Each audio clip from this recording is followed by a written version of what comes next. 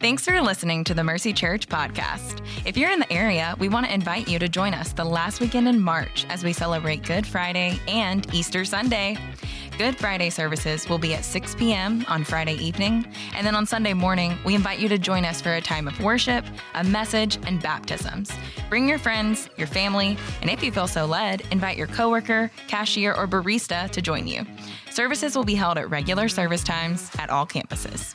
To learn more, visit mercycharlotte.com/events. Again, that's mercycharlotte.com/events.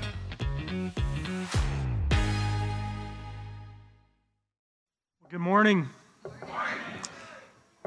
We are in our first week of our Advent series, Awakening Wonder. And in case you have not woken up to the wonder, hopefully some Kanye overlooking some scenic scenery will do it for you. You should be plentifully awoken at this point. During this series, we are aiming to look at Christ and be refreshed with the greatness of who he is in a season where we're really tempted to look at everything else. So I've seen this happen in different ways in different seasons of my life. Before I came to Mercy, I was in college ministry up in the Raleigh-Durham area, and I see right now in early December is exam time. So this is the way I'd see it play out. I would call it a busy boast, a busy boast. So not to be confused with the humble brag, a busy boast goes a little bit like this on a college campus. So someone would go up to a college student around exam time and say, "Hey, what do you have going on?" And they'd say, "Hey, I'm honestly slammed. I've got an exam. I'm writing a paper. I've got a lab that I'm in all day tomorrow, and I'm overloading hours, and it's just kind of been a really busy season for me. What about you?" And the other person would say, "That's so tough. I'm sorry, that's kind of been busy for you. I'm actually writing a novel right now. I'm starting a nonprofit. I'm actually graduating tomorrow, 2 years early. And in the midst of all this, over the last 3 days, I've gotten a cat nap's worth of sleep. But sorry about your busyness." And they would kind of one-up each other. That was the natural response when you asked someone how they were doing. They just thought of everything they were doing. I thought that was a phenomenon around the college campus. But since I left college ministry and came to minister among adults, I've seen that's not quite the case. So around the holidays, you might hear conversations that are eerily similar. So what do you have going on? Well, we traveled up to West Virginia, then we took a train down to Florida, and I'm in busy season, so I'm actually meanwhile working about 40 hours a day and really getting everything in and jam-packing. How about you? That's really tough. I'm sorry, it's been busy for you. We actually, we took the train up the Oregon Trail across to the West Coast. We went down, we actually hiked down to California. We packed our kids into a submarine with our in-laws and then went around the Pacific. I'm sorry, that's been busy for you. And I took it to an extreme, obviously, but you guys know this is the kind of conversations we have around the holidays is we talk about how busy we are. And you know what? As I've seen this play out in ministry at Mercy, and I see young professionals who are worn out and young mothers who are worn out, and then 40 and 50-year-olds and 60-year-olds worn out, my perspective on it has changed a bit, where I no longer see this as a busy boast, but I see this now as a cry for help. I see it as an acknowledgement that I am restless and I need someone to say something to assure my heart that there is rest to be found. I'm restless. I've no longer seen it as a sign of arrogance, but a sign of desperation, a cry out for rest. I am not by any means coming here giving a humble brag about not busy boasting. I am the chief of sinners in this arena. In fact, this morning I was right over there in Food Lion before the sermon, and I told the person who's checking me out, I'm preaching a sermon on rest.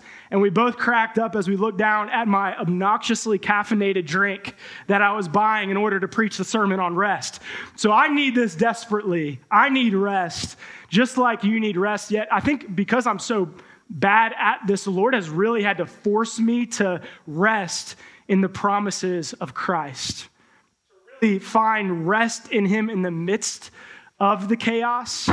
And I believe that can be yours today as well. That can be your rest. So here's my prayer for you. I'm praying that every son, every daughter in here would experience the rest that is yours in Christ Jesus. Would experience the rest that is yours in Christ Jesus. So let's go to Matthew chapter 1. Matthew chapter 1, that's where we're going to be in this morning. Matthew chapter 1, right at the start of the New Testament. I'll start in verse 1. The book of the genealogy of Jesus Christ, the son of David, the son of Abraham. So Matthew, of all the ways that Matthew could have started his genealogy, he could have started his book, his gospel. He starts with a genealogy. It's kind of like those long opening credits that we used to have in movies, but now we've kind of passed over them. You might get like the director or the writer, but we're jumping straight to the action. Matthew's giving the whole opening credits. That's how we often see this passage. So it might be odd. You're thinking, I thought we were talking about rest. I thought we were going to go to a relevant passage, and now we're going to be going to a whole list of names. I think we see the opening genealogy in Matthew, kind of like my wife and I have this experience when we go to an Airbnb, and we step into a home that's not ours, and we see on the walls these frames, pictures of people that we don't know at all. And so in order to make our experience comfortable, because it's kind of weird to have like a picture of Johnny who we don't know who's riding on a dolphin in the bedroom we're sleeping in, we just kind of say, all right, let's ignore it. Let's kind of rest in the room and pretend like this is our home. Let's kind of go past this. I think that's how we see Matthew 1 genealogy album, which is why we kind of give it a skim and then get to the good stuff, Emmanuel and the virgin shall conceive at the end of Matthew 1. But what I want you to see is that there's no more relevant genealogy, no more relevant family tree for showing you your eternal future. And also, there's no more relevant family tree for you to see what God is giving you here and now. Because this genealogy, it's not just Matthew wanted to come up with a list of names and show his smarts at the beginning of the gospel. Packed into this genealogy is a summary of all of God's promises to his Old Testament people. All of God's promises to his Old Testament people, and all of them are culminating at the end in Christ Jesus. So go back to that Airbnb, imagining those frames. Think about it if you're in that room and you don't recognize anyone, but then you kind of from on the corner of your eye, you spot a relative. You're like, that's weird. And then all of a sudden it catches your attention. You look at all the frames, you realize everyone actually is related to you. That all those frames that at one point seemed really irrelevant now become really interesting. It's what I want you to see in this genealogy. That through faith, you're connected to these people. You're connected to Abraham, and they have the same cry of restlessness that you're experiencing here and now. And God gives to them the promises of rest that you need now. And all of that is to be found in this glorious genealogy. And so look at that first verse. You see that Matthew is going to summarize Jesus in 3 titles. So he says that Jesus is the Christ, he's the son of David, and the son of Abraham. Those 3 titles actually provide a roadmap for understanding the rest of the genealogy. So the first section of the genealogy is going to trace Jesus back to Abraham. The second section is going to trace Jesus back to David, which is also connected to Abraham. And then the third section is going to trace Jesus back to the exiles who were promised the Christ.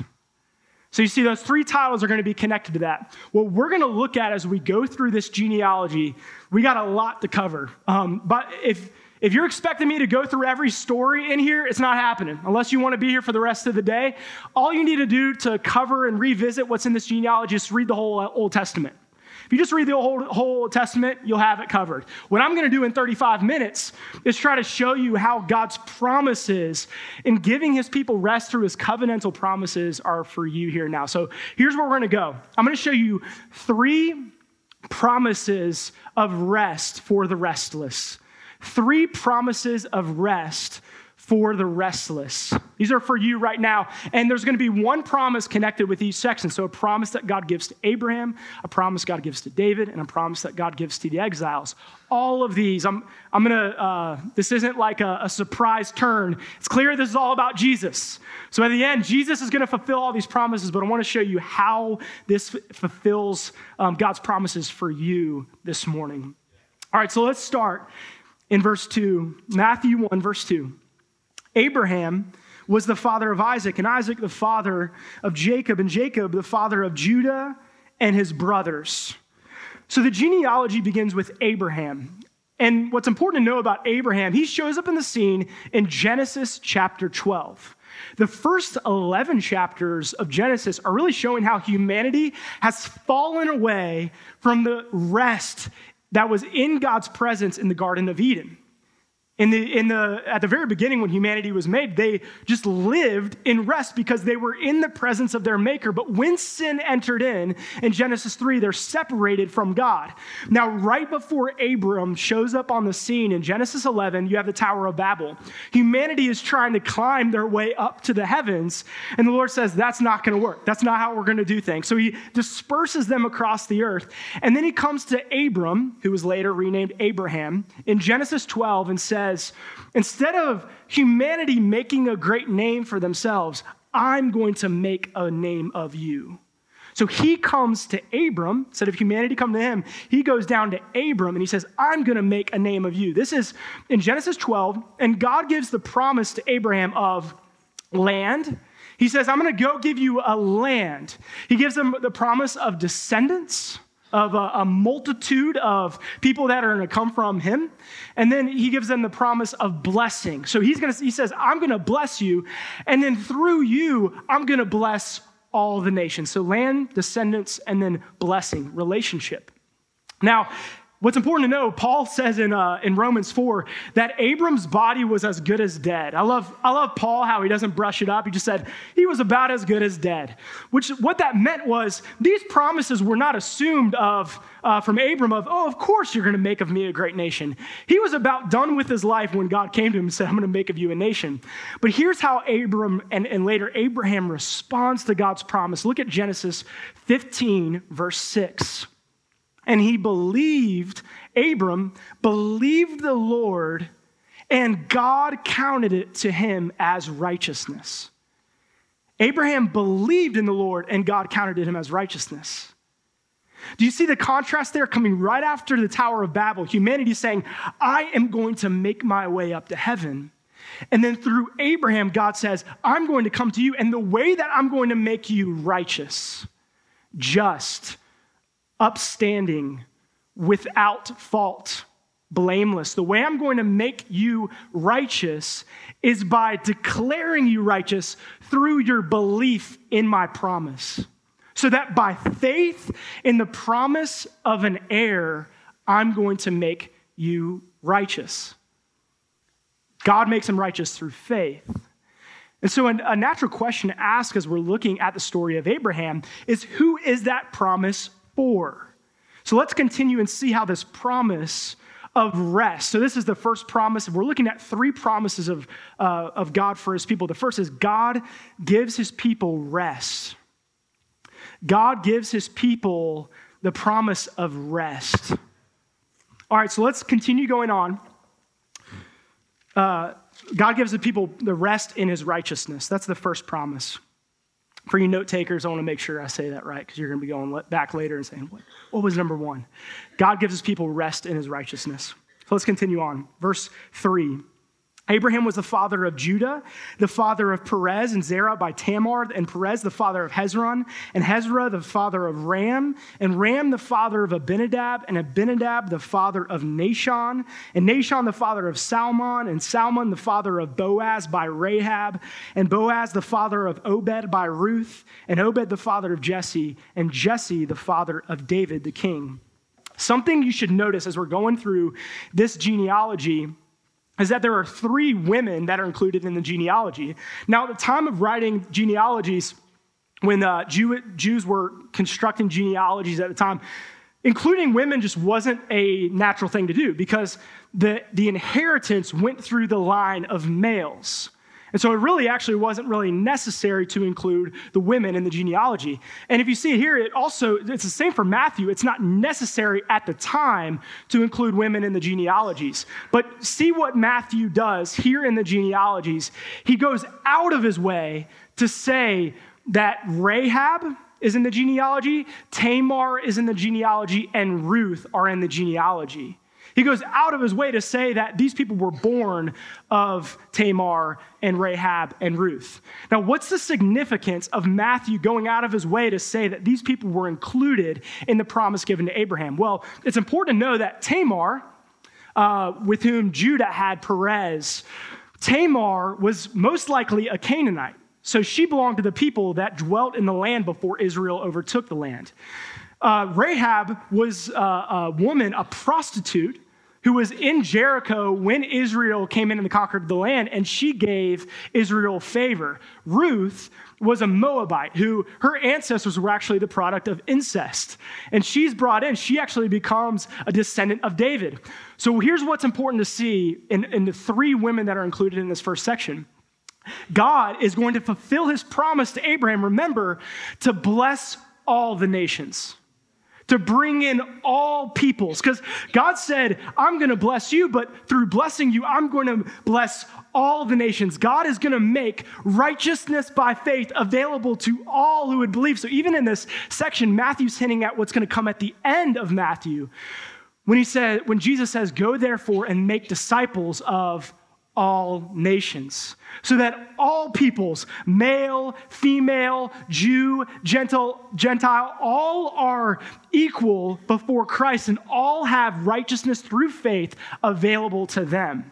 Okay, so here's what this means for us here now. We too, by believing, get this, just as Abram believed in the promised heir and was counted righteous by God, the way we become righteous is by believing in the promised heir of Abraham, Jesus Christ.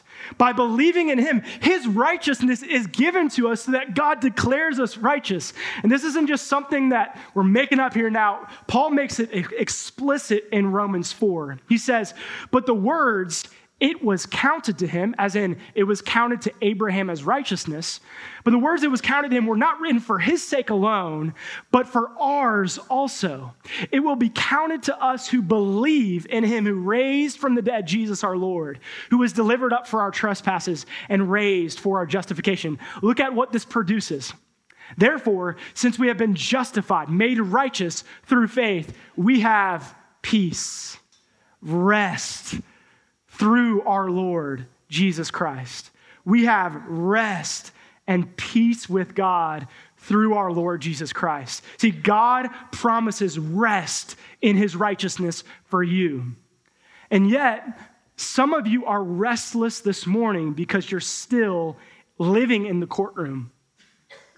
You're living your life in the courtroom, even though God has already declared you righteous. Even though Jesus himself is in the courtroom, who has submitted his righteous record on your behalf and paid the full sentence for your sins already, you're still living and hanging around in the courtroom. God has pardoned you, but you're living as if you're on parole. As if you're out for good behavior, but as soon as you turn this way or that, God says, I changed my mind, come back into the courtroom. But what righteousness does is it gives us rest and peace with God. It brings us out of the courtroom and into the home where God is no longer judge, but father. That's how we get rest. Stay out of the courtroom because Jesus is still there who is interceding for your behalf. Because you have a righteous advocate in the courtroom, you can stay out. You can live in the freedom of sons and daughters of God. Now, I wish we could stay here for the next 20 minutes, but we have about 2,000 years of history to cover in 20 minutes. So let's go on, all right? So Jesse was the father of David, the king, picking it up in verse 6. And David was the father of Solomon by the wife of Uriah. So David is going to take up the promise that was given to Abraham. So what happens is that God's people travel out toward the land, they become captive in the land of Egypt. Through Moses, God leads them out of the land of Egypt. They wander in the wilderness because of their sin. And then through Joshua, God brings them into the land. Now, their entrance into the land does not bring immediate rest because their sin that was in the Garden of Eden is still there. They are intermingling with the nations. They actually are tossed into the most chaotic time in their history. But out of this chaos, remember, I'm summarizing a lot. Go read Exodus. Go read 1 and 2 Samuel. It's great. Out of this chaos, God lifts up David, the king. And what he's going to do to David is he's going to give the promises to Abraham, to the offspring of Abraham, who is David. This comes in 2 Samuel 7 in the covenant that God makes with David. And he says, I will give you rest from all your enemies. Moreover, the Lord declares to you that the Lord will make you a house. When your days are fulfilled and you lie down with your fathers, I will raise up your offspring after you, who shall come from your body, and I will establish his kingdom. He shall build a house for my name, and I will establish the throne of his kingdom forever. So here's what's happening. They're in the land just like God promised to Abraham. But God is going to dwell with his people. What he says is, I'm going to build you a house. David's going to have an eternal dynasty of kings who will reign on the throne. But then he says his offspring is going to build a house for me. What is God talking about? He's talking about the temple. The temple is the dwelling place of God with his people. This is what God's people who truly got what it meant to be in a relationship with God, what they wanted more than anything. They wanted the presence of God. Now you can see this. Moses actually was tempted in Exodus 33 to have all of Abraham's promised blessings apart from God's presence. So God was saying, I'm going to bring you into the land. I'm going to give you a multitude, but I'm going to just send my angel with you. And Moses says, no. That's not what this is all about. He says, if you do not go with us, do not send us out from here. And then God says, my presence, this is in Exodus 33, my presence will go with you and I will give you rest. My presence will go with you and I will give you rest. This is God's second promise. God promises rest in his presence. God promises rest in his presence. See, they didn't want all the blessings that were promised to Abraham apart from the rest that came from God's presence, because they knew this is what we've been longing for ever since Eden when we were walking with the Lord in the cool of the day. That's where rest came from. And ever since we've lost it, this is the one thing we need for our hearts to truly find rest. See, if they could have had all the blessings in the world, but not the rest that came from God's presence, they didn't want it. And I wonder for you this morning, what is the one thing that is causing you restlessness? The one thing that you said, if I had that, then I could truly rest. Then my heart could take it easy. You see, I want to put before you, as we look at God's promise of rest in his presence, that go there. In your mind, imagine if you did have all the PTO. Imagine if you did have that afternoon nap. Imagine if you did have everything you think would give you rest right now. If your whole life was situated around setting you up on the throne of repose, what would happen then if you didn't have God's presence with it? And then the reverse is true. Is if you don't have those things, if you don't have that nap, and I love naps, if you don't have that day off, if you don't have that breath and that silence, but God is with you, then you're brought into that kind of Garden of Eden rest that you were always wired for. What's that one thing for you? God promises rest in his presence. Now let's move on. David, who was given this promise of rest, was the father of Solomon by the wife of Uriah. And Solomon, the father of Rehoboam. God promised to give David rest on every side from his enemy, and then he dwells with David in the temple.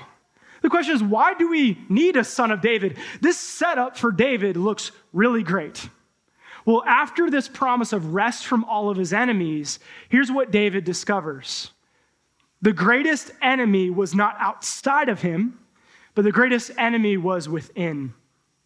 It only takes, 2 Samuel 7 is when the promise comes. It only takes 4 chapters, 2 Samuel 11, where David falls into sin. He commits adultery with Bathsheba, and then he has her husband killed, Uriah, just to cover up her pregnancy. And after this, what you're going to see in the rest of the line of Judah is the consequences of David's greatest enemy, who was within. He had all the circumstances he could have ever wanted, but sin was still within him.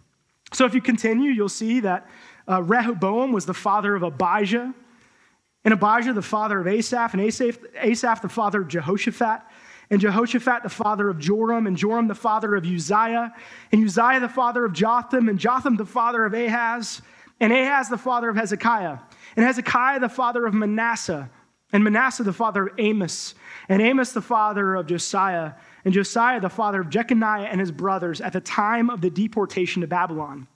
What you need to know first is that you should go read about all these people that I don't have time to cover right now.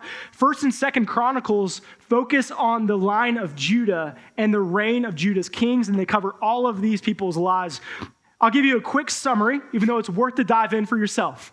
It's like a pinball machine. One king is good, and he walked in the ways of his father David. One is evil, and he did not walk in the ways of his father David. And over centuries and centuries and centuries, you see the effect of sin seeping through God's people. And what ends up happening is pure restlessness. They divide into 2 kingdoms. They blend into the world until ultimately they are overcome by their enemies.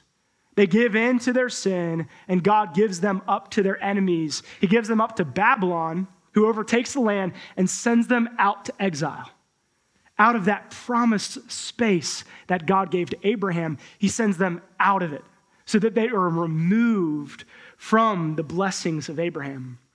See, God promised rest in his presence, but the enemy of sin was still in God's people. And I think that's something we need to grapple with this morning if you're restless, is that often our restlessness is self-inflicted. Our restlessness is self-inflicted. We turn toward ungodly pleasures to satisfy our soul. We wake up, and instead of meeting with the Lord, we turn toward our screens. Instead of confessing our sins to community, we hide in isolation. We turn toward sins that we know are going to rob our joy, and we keep going and going and going and going until our hearts are hardened against God. And at the end of all that sin, we look up to God and say, God, why are you making me restless? And the reason is because you've given yourself up to sin, and God will not give you sin, or God will never give you rest so long as you dwell in your sin. You're trying to find rest apart from God, and there is no such thing. Is your restlessness, how much of your restlessness, I should probably ask, is self-inflicted? Is self-inflicted, is turning away from the rest that God is offering you this morning and hardening your heart. And what the author of Hebrews says, he quotes God when he says, therefore they shall not enter my rest because they have hardened their heart. Are you experiencing that this morning? That was where Israel was. They were cast out from God's blessings. They could barely even feel the sunshine of God's blessing that he shined upon Abraham. And in the midst of this helplessness, in the midst of this hopelessness, in this restlessness, God gives them a promise. See, right on the cusp of exile, God speaks to his people through the prophet Ezekiel in Ezekiel chapter 36. He says, I will sprinkle clean water on you, and you shall be clean from all your uncleannesses. And from your idols I will cleanse you, and I will give you a new heart. And a new spirit I will put within you.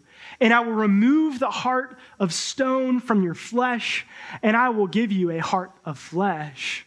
And I will put my spirit in you and cause you to walk in my statutes and obey my rules. You shall dwell in the land that I gave to your fathers, and you shall be my people, and I will be your God. Do you see the graciousness of God? When his people had hardened their hearts so much that they didn't even want to be with God, God says, I'm going to come after you just like I came after Abraham and called him by my grace. I'm going to come after you, and I'm going to deal with your greatest enemy, sin.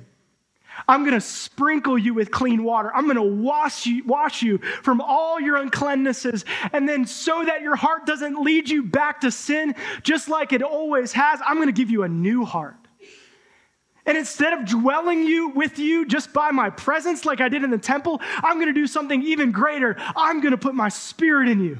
Not just Emmanuel, God with us. This is the Spirit, God in us. He does the amazing, the unthinkable. He turns our heart into his home so that our heart is the place of rest. It's the place of the temple of the living God. As God's people were exiled, this is the promise that they were given. And yet the question for the exiles, which is a good question for us to ask, is how does God do this? How does God give us rest even while we're stuck in sin? And I love that the prophet Ezekiel goes even more specific. He says, my servant David, in Ezekiel 37, shall be king over them, and they shall all have one shepherd. They shall walk in my rules and be careful to obey my statutes. They shall dwell in the land that I gave to my servant Jacob, where your fathers lived. They and their children and their children's children shall dwell there forever. And David, my servant, shall be their prince forever. I will make a covenant of peace with them, and it shall be an everlasting covenant with them. This is the third promise that God gives to his people. God promises rest in his deliverance. God promises rest in his deliverance. God is not just going to protect them on all sides from their external enemies. He's going to sprinkle them with clean water and deliver them from their greatest enemy, sin. And how is he going to do it? He's going to set above them his servant David, who will lead them into peace, into a covenant of peace. The exiles, probably the way that the exiles would have seen this is not that David was actually going to retake the throne. You see David is up in verse 6, and then verse 11 is the time of this prophecy during the exile. David was long dead. He had been in the tomb for a very long time. So they weren't thinking, Ezekiel's saying, God's really going to raise up David to lead over Israel. The way they would have seen this, and it's prophesied about all throughout the Old Testament prophets, they would have seen that Ezekiel was talking about the Christ, the anointed, the Messiah. And this word, anointed, Christ, Messiah, it became a synonym for the heir of David who would take up David's throne and reign over his people and reestablish peace. They would have seen this on the cusp of exile and thought, the Christ is coming. And when the Christ comes, he's going to make an everlasting covenant of peace with us, which means he's not going to let this be like the old covenant, which could be disrupted by our sin, which could be thrown off by our own mess. No, he's going to ensure by giving us a new heart that there's going to be an eternal covenant of peace. The King of David is coming, and we see this in the final section. After the deportation to Babylon, Jeconiah was the father of Shealtiel, and Shealtiel the father of Zerubbabel. Now this is, just so you know, this is about the last name that is actually mentioned in the Old Testament. Zerubbabel was around the time of Ezra and Nehemiah, which is a time when they thought that God might really fulfill his promises. But you see at the end of Ezra and Nehemiah, Israel's fallen right back into the sins that got them in that trouble. They're intermarrying with the nations. And so after that time of hope and then being let short of their hopes, they kind of go into an arena where you don't even see these names. Zerubbabel was the father of Abiud, and Abiud the father of Eliakim, and Eliakim the father of Azor, and Azor the father of Zadok, and Zadok the father of Achim, and Achim the father of Eliud, and Eliud the father of Eleazar, and Eleazar the father of Mathan, and Mathan the father of Jacob, and Jacob, the father of Joseph, the husband of Mary, of whom Jesus was born, who is called Christ. Don't you see that this whole genealogy is like a huge funnel containing all of God's promises for rest for his people? And it's narrowing and narrowing with the years and centuries and centuries and centuries of restlessness for God's people. And at the end of all these centuries, it culminates in Jesus, the Christ, the son of Abraham, the son of David. See, Jesus is going to fulfill God's promise of rest in righteousness for his people. Because in every way that we sin, he's not going to sin. He's going to live perfectly so that when we believe in him, God gives us his perfect righteousness. Jesus is going to fulfill God's promise to give us rest in his presence, not by sending down glory into the temple, but by becoming the Word who became flesh and dwelt among us, showing us his glory, glory as of the only Son, full of grace and truth. Jesus is going to fulfill God's promise to give us rest in his deliverance, because he's not going to come down and just hand us the law. He's going to pay the full penalty for our sin, raised from the grave, defeating the power of sin and death so that our hearts could go from death to life. Jesus is going to fulfill all of these like a big funnel going toward it. It all is pointing to the Christ who gives us rest. And Matthew draws us out even further. And one of the first things he says about Jesus, Matthew chapter 1, he says, "She will bear a son, and you shall call his name Jesus, for he will save his people from their sins." All this took place to fulfill what was spoken by the prophet. "Behold, the virgin shall conceive and bear a son, and they shall call his name Emmanuel," which means God with us. Do you see that? Jesus is going to give us his righteousness. He's going to save us from our sins, delivering us from the power of sin in our hearts. Jesus is going to do all of this by giving us the rest of his presence, by becoming Emmanuel, God with us. All the promises of God. This is what Paul says. All the promises of God find their yes in Christ. Will God give us rest?